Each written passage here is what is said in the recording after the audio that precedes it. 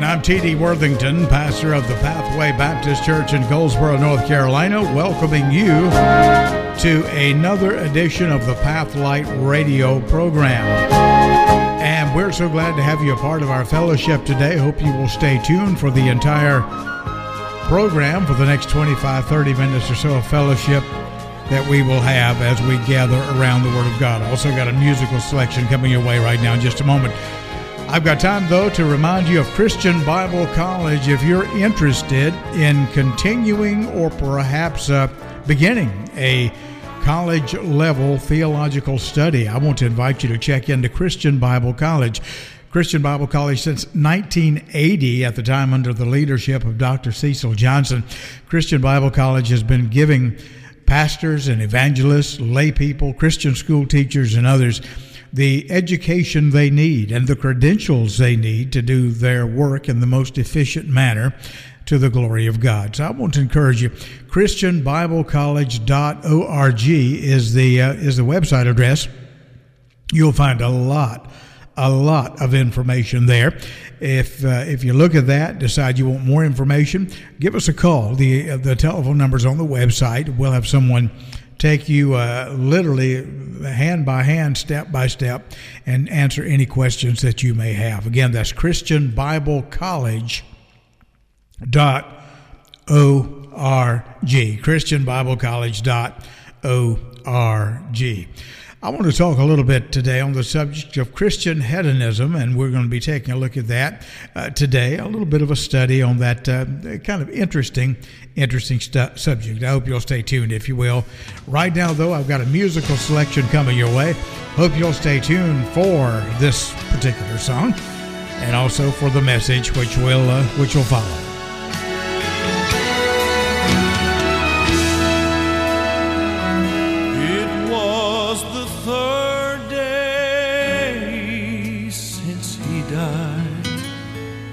And it was said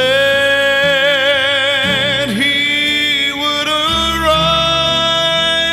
then from the grave. This Lamb came forth. Oh, I have reason to rejoice. He chose the place.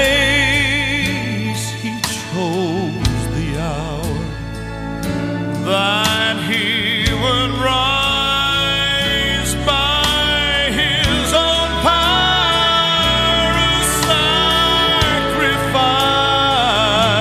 sacrifice 3 days ago. And now, praise God, the Lamb arose. There rose a Lamb in Jerusalem.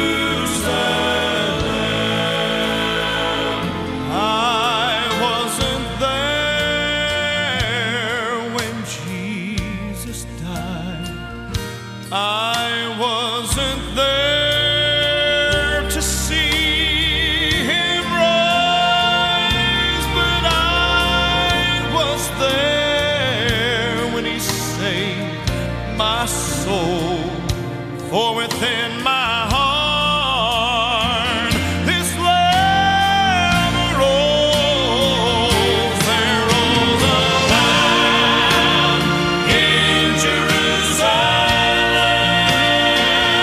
He was the Son of the great I Am. He proved to be my victory.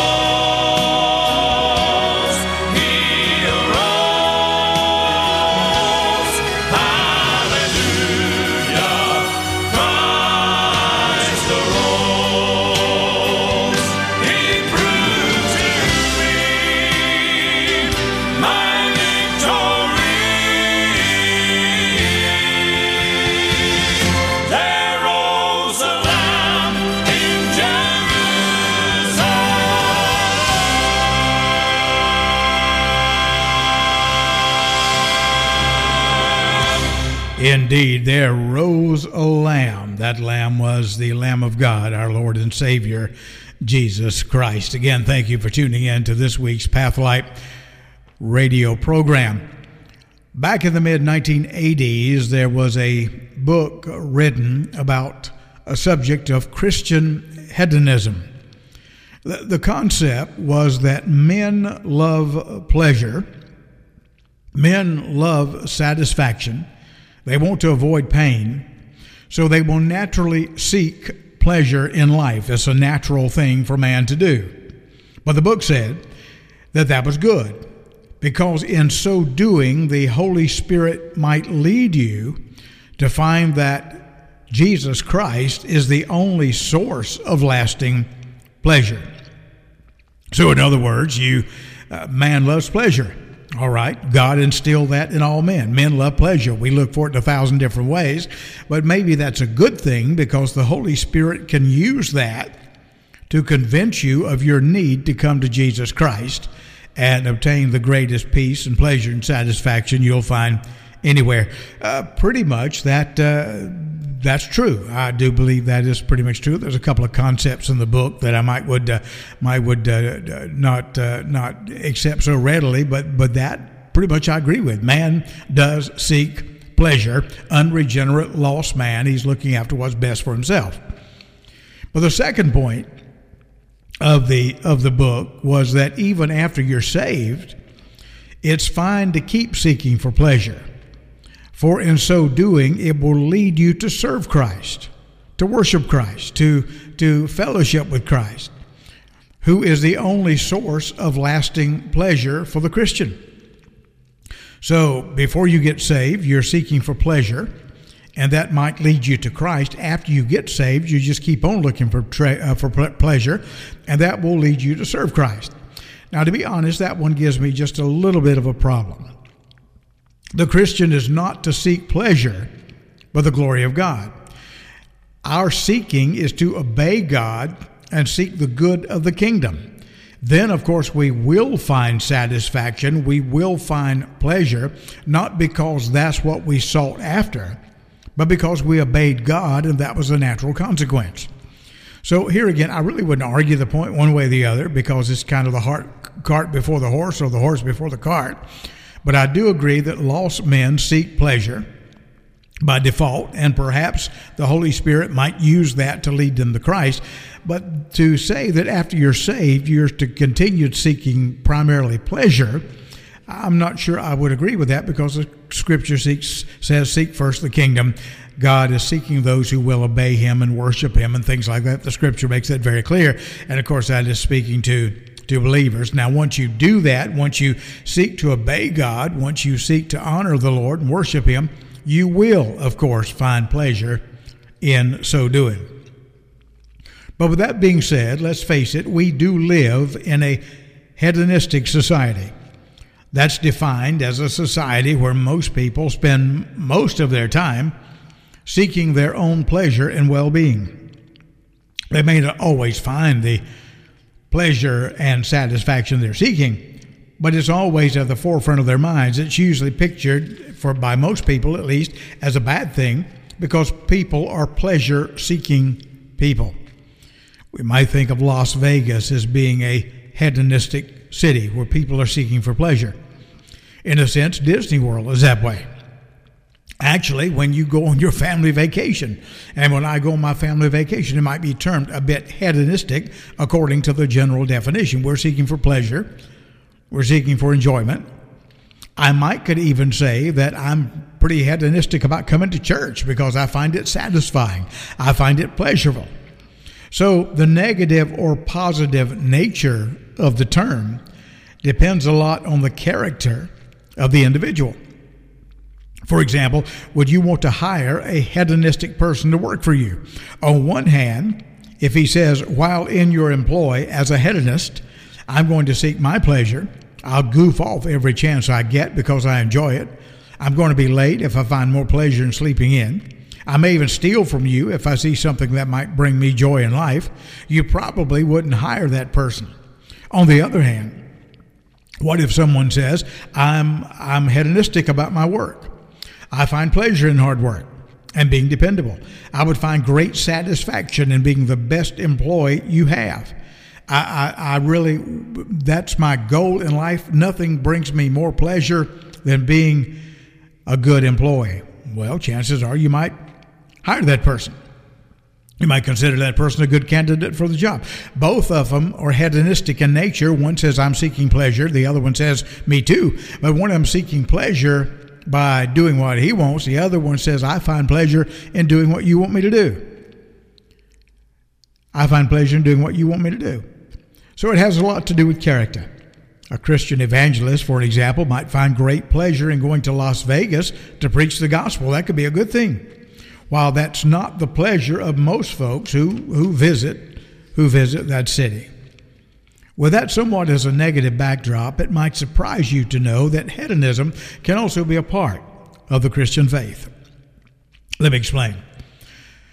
Christian people whose hearts do not find pleasure and are not supremely satisfied in the greatness, beauty, worth, and goodness of God dishonor our Lord, and thereby by default cannot be good Christians. They may be Christians, but they're not good Christians if they do not find pleasure in God. Therefore, your part in securing the aim of creation, that being the glory of God and the perfecting of His people, depends on where you find your highest degree of pleasure and satisfaction. For example, you know people who have married for money. I married this person because they have money. Others marry for social standing, maybe even for beauty. But good marriages are based on love and the pleasure and satisfaction you get from being near some particular person. And you feel that God has put you with that person, and it gives you great pleasure to be with them to the point that you say, I want to spend the rest of my life with this person. Likewise, the Father desired a blood-bought, flawless bride for His Son. Therefore, essential to the bride's beauty will be her satisfaction in the Son, in the bridegroom, and in Him alone. Not for his wealth, although he is wealthy. Not for his power, although he's very powerful. Not for his social standing. One day every knee is going to bow, every tongue confess. That's pretty high up the social ladder. Not even for what he's done for us, but just because of who he is. If the bride does not have that, she dishonors the Son of God. The bride says, I want to be with you. I just want to be close to you. I love you. And I find great pleasure and satisfaction and fulfillment just in being in your company. You see, man's prime directive is to glorify God and to enjoy Him, not only now on this earth, but forever. I use the word directive as a singular because they both go together. I said directive is to glorify and enjoy God, glorifying God while you enjoy doing it. In other words, man is not merely to be an instrument of divine glory, but man is also destined to reflect the glory of God in his own life. It is insufficient to speak of man as destined to glorify God without also making explicit at least one way man can glorify God, and that is by delighting in God as the all-glorious Creator, the one who is deserving of all glory, praise, and honor. Again, I say, God is glorified in man by man taking pleasure and being satisfied in Him. Just as your husband or wife would get satisfaction in knowing that you are taking pleasure and satisfaction in being with them. Not because of their money or their power or their prestige, not for their good looks, but I just enjoy being with you. It doesn't matter to me that you're not rich. It doesn't matter to me that you might not be the most beautiful thing on earth. That doesn't matter. I just enjoy being with you because I love you. God is glorified in man by man taking pleasure and being satisfied in Him. Therefore, it is your God-given and my God-given, Bible-mandated duty at every moment of our life to strive to be more satisfied in God. God set up the world this way and has revealed this truth to us through his infallible word, the Bible. In Philippians chapter 1, verse number 20, Paul says that his life's passion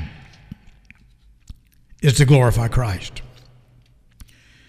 He puts it like this. He says, according to my earnest expectation and my hope. He goes on to say that Christ shall be magnified, I could use the word glorified, in my body, whether it be by life or by death. He says, my earnest desire, my hope is that Christ might be glorified in me, whether it be by life or by my death. By my life or by my death, I want to bring glory to the Lord. Then in the sentences that follow that in Philippians 1:20, he explains how he will glorify Christ in dying or in living. With regard to death, Paul says that the reason Christ will be glorified in his dying is because he will experience dying as gain. That's what he says in verse number 21. To die is gain. And the reason he will experience dying as gain is because it will mean to be with Christ, he says in verse 23, which is far better. Paul says the thought of dying brings me pleasure. It is far better. Dying and being with Christ is far better than anything this world has to offer. Paul says, I'm acknowledging that. He'll basically say the very same thing later in the same letter, Philippians 3:8. I have suffered the loss of all things and do count them but dung that I may win Christ. It's not that Paul has looked at the world and said, man, this is a beautiful world. Possessions are wonderful. Money is wonderful. All this stuff is wonderful, but I'm willing to give it up because I love the Lord. No, that's not what he says. He says, I consider them dung. He says, I look at everything this world has to offer, and I just consider it garbage, trash. I'm glad to get rid of it. He says that I might win Christ. Again, that's Philippians 3:8. Paul is saying that in his estimation and experience regarding the worth of Christ, he says, it is so great that I get more joy from being with Christ than from anything the world has to offer. Anything the flesh has to offer, certainly anything the old devil has to offer. This is why Christ is glorified. In Paul's experience, he says, if I die. You make someone look great and glorious when you're so satisfied in them and in being in their presence that losing everything in the world in order to be with him is felt by you as gain. That's how you show your spouse your love. You can buy gifts. You can take them out for a nice meal or buy them some nice clothes or whatever you might want to do. But one of the greatest ways is saying, I just enjoy being with you. I don't care. We're sitting on the back porch by ourselves or sitting in some resort. It doesn't matter. As long as I'm with you, it doesn't matter. On the other hand, here, we're still in our text here in Philippians, Paul says, but if I live, he said, if God chooses to deliver me, he says, I can answer that too. He says, according to my earnest expectation and my hope that Christ shall be magnified, glorified in my body, whether it be by life or death. He said, okay, I've already gone over dying. He said, now let me go over living. Even though in many senses it would be better for me to die if my gain were the only one to consider, but I know God has work for me to do, and I need to consider the benefit of others, not just myself. To remain here on earth, Paul says, is more necessary to help the church. So if God keeps me here, I will find great pleasure in bringing God glory by being here, staying here, and serving you. That's what he says. He says, nevertheless, to abide in the flesh is more needful for you. And having this confidence, he says, I know that I shall abide and continue with you, all for your furtherance and joy of faith, that your rejoicing may be more abundant in Jesus Christ for me by my coming to you again. That's Philippians 1:24 through 26. want you to notice he talks about the joy of faith, abundant rejoicing. He talks about in those scriptures. Do you see the goal to which Paul's life and ministry are heading? The goal is glorifying Christ. And how does Paul intend to do that? By helping the church at Philippi experience the joy of faith. He could have just said to help you experience faith, but he said, no, I want you to experience the joy of faith. Why? Because their boast, their exaltation, their glorification of Jesus Christ happens in and through their satisfaction and pleasure, or what we might call joy in Christ. He says, I want you to serve Christ. I want you to enjoy doing it. God is glorified. God is glorified when we obey him. That is our charge here. If you're a Christian, God is glorified when we obey him and enjoy doing it. Not out of drudgery. Okay, God, I'm going to obey you. I don't want to do it. I don't think you're worthy of it, but okay, I'll do it. All right, fine. I'll do it. That's not what God wants. God wants you to obey him and enjoy doing it. When we serve him and enjoy doing it, when we worship him and enjoy doing it, therefore, it's our duty at every moment of our life to strive to be more satisfied in God, to understand he's our greatest treasure, greater than anything else in creation, and I'm going to enjoy serving him. Yes, I'm doing it because I want to obey him. I want to seek first the kingdom. I'm not seeking my pleasure. I'm seeking to obey him and glorify him. But as I do that, God says, I will find pleasure. Lost people might be seeking pleasure, and they might find God through that. Saved people do not seek pleasure. I seek the glory of God. I seek to obey God and to follow him, but therein I still find pleasure. Notice a statement the Lord Jesus made in Matthew 10:37. He that loveth father or mother more than me is not worthy of me, he said. And he that loveth son or daughter more than me is not worthy of me. He's not saying you need to hate your parents or hate your children. That's not what he's saying. He's acknowledging here that your love for me compared to your love for others ought to be so drastic that it looks almost like hate. So ask yourself, what kind of love do good parents have for their children and good children for their parents? Is it not a cherishing love, a treasuring love, an embracing, longing love? Jesus says he must be more loved, more cherished, more treasured than our dearest earthly delight. Jesus also said in Matthew 22, I'm looking now in verse 37. You're very familiar with this text. He says, thou shalt love the Lord thy God with all thy heart, with all thy soul, and with all thy mind. Grab a hold of that. Love God, he said, with all your heart, all your soul, all your mind. That's the way you are supposed to love God. Do you believe that? I hope you do. It's the Word of God. If you believe that to be true, and it is, then becoming that kind of person is your greatest duty. What kind of person is that? A person that loves God with all your heart, all your soul, and all your mind. If that scripture is true, then attaining that ought to be the greatest desire that any Christian has. And as he realizes he's beginning to do that, to love God with his heart and soul and mind, he takes great pleasure in that fact. Hedonist, people seeking for real and lasting satisfaction and pleasure. The devil can offer you 1,000 ways to try to find it. God offers you one. His name is Christ. For the unsaved, I know you're seeking for pleasure, for there is none that on their own seek after God. The Bible says that.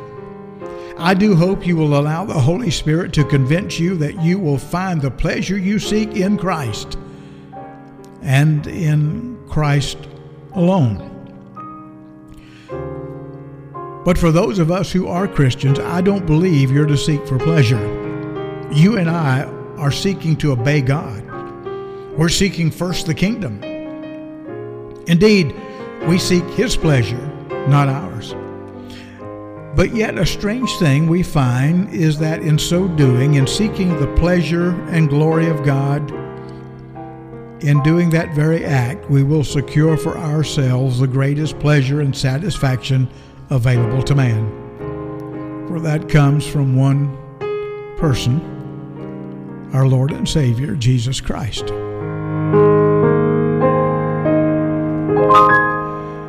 Well, with that, I want to thank you for tuning in to today's broadcast. We always count it a real privilege to be able to come into your home, your automobile, your place of business, whether we're doing this by Facebook or by the podcast, maybe by the radio.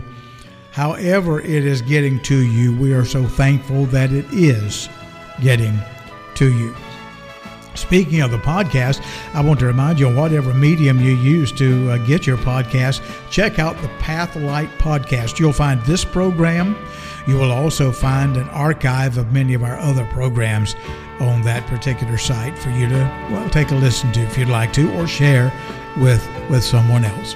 Until next time, this is T.D. Worthington saying, may God richly bless you is my prayer. You walk with Him and bring Him glory this week, and in so doing, you will find pleasure in Him.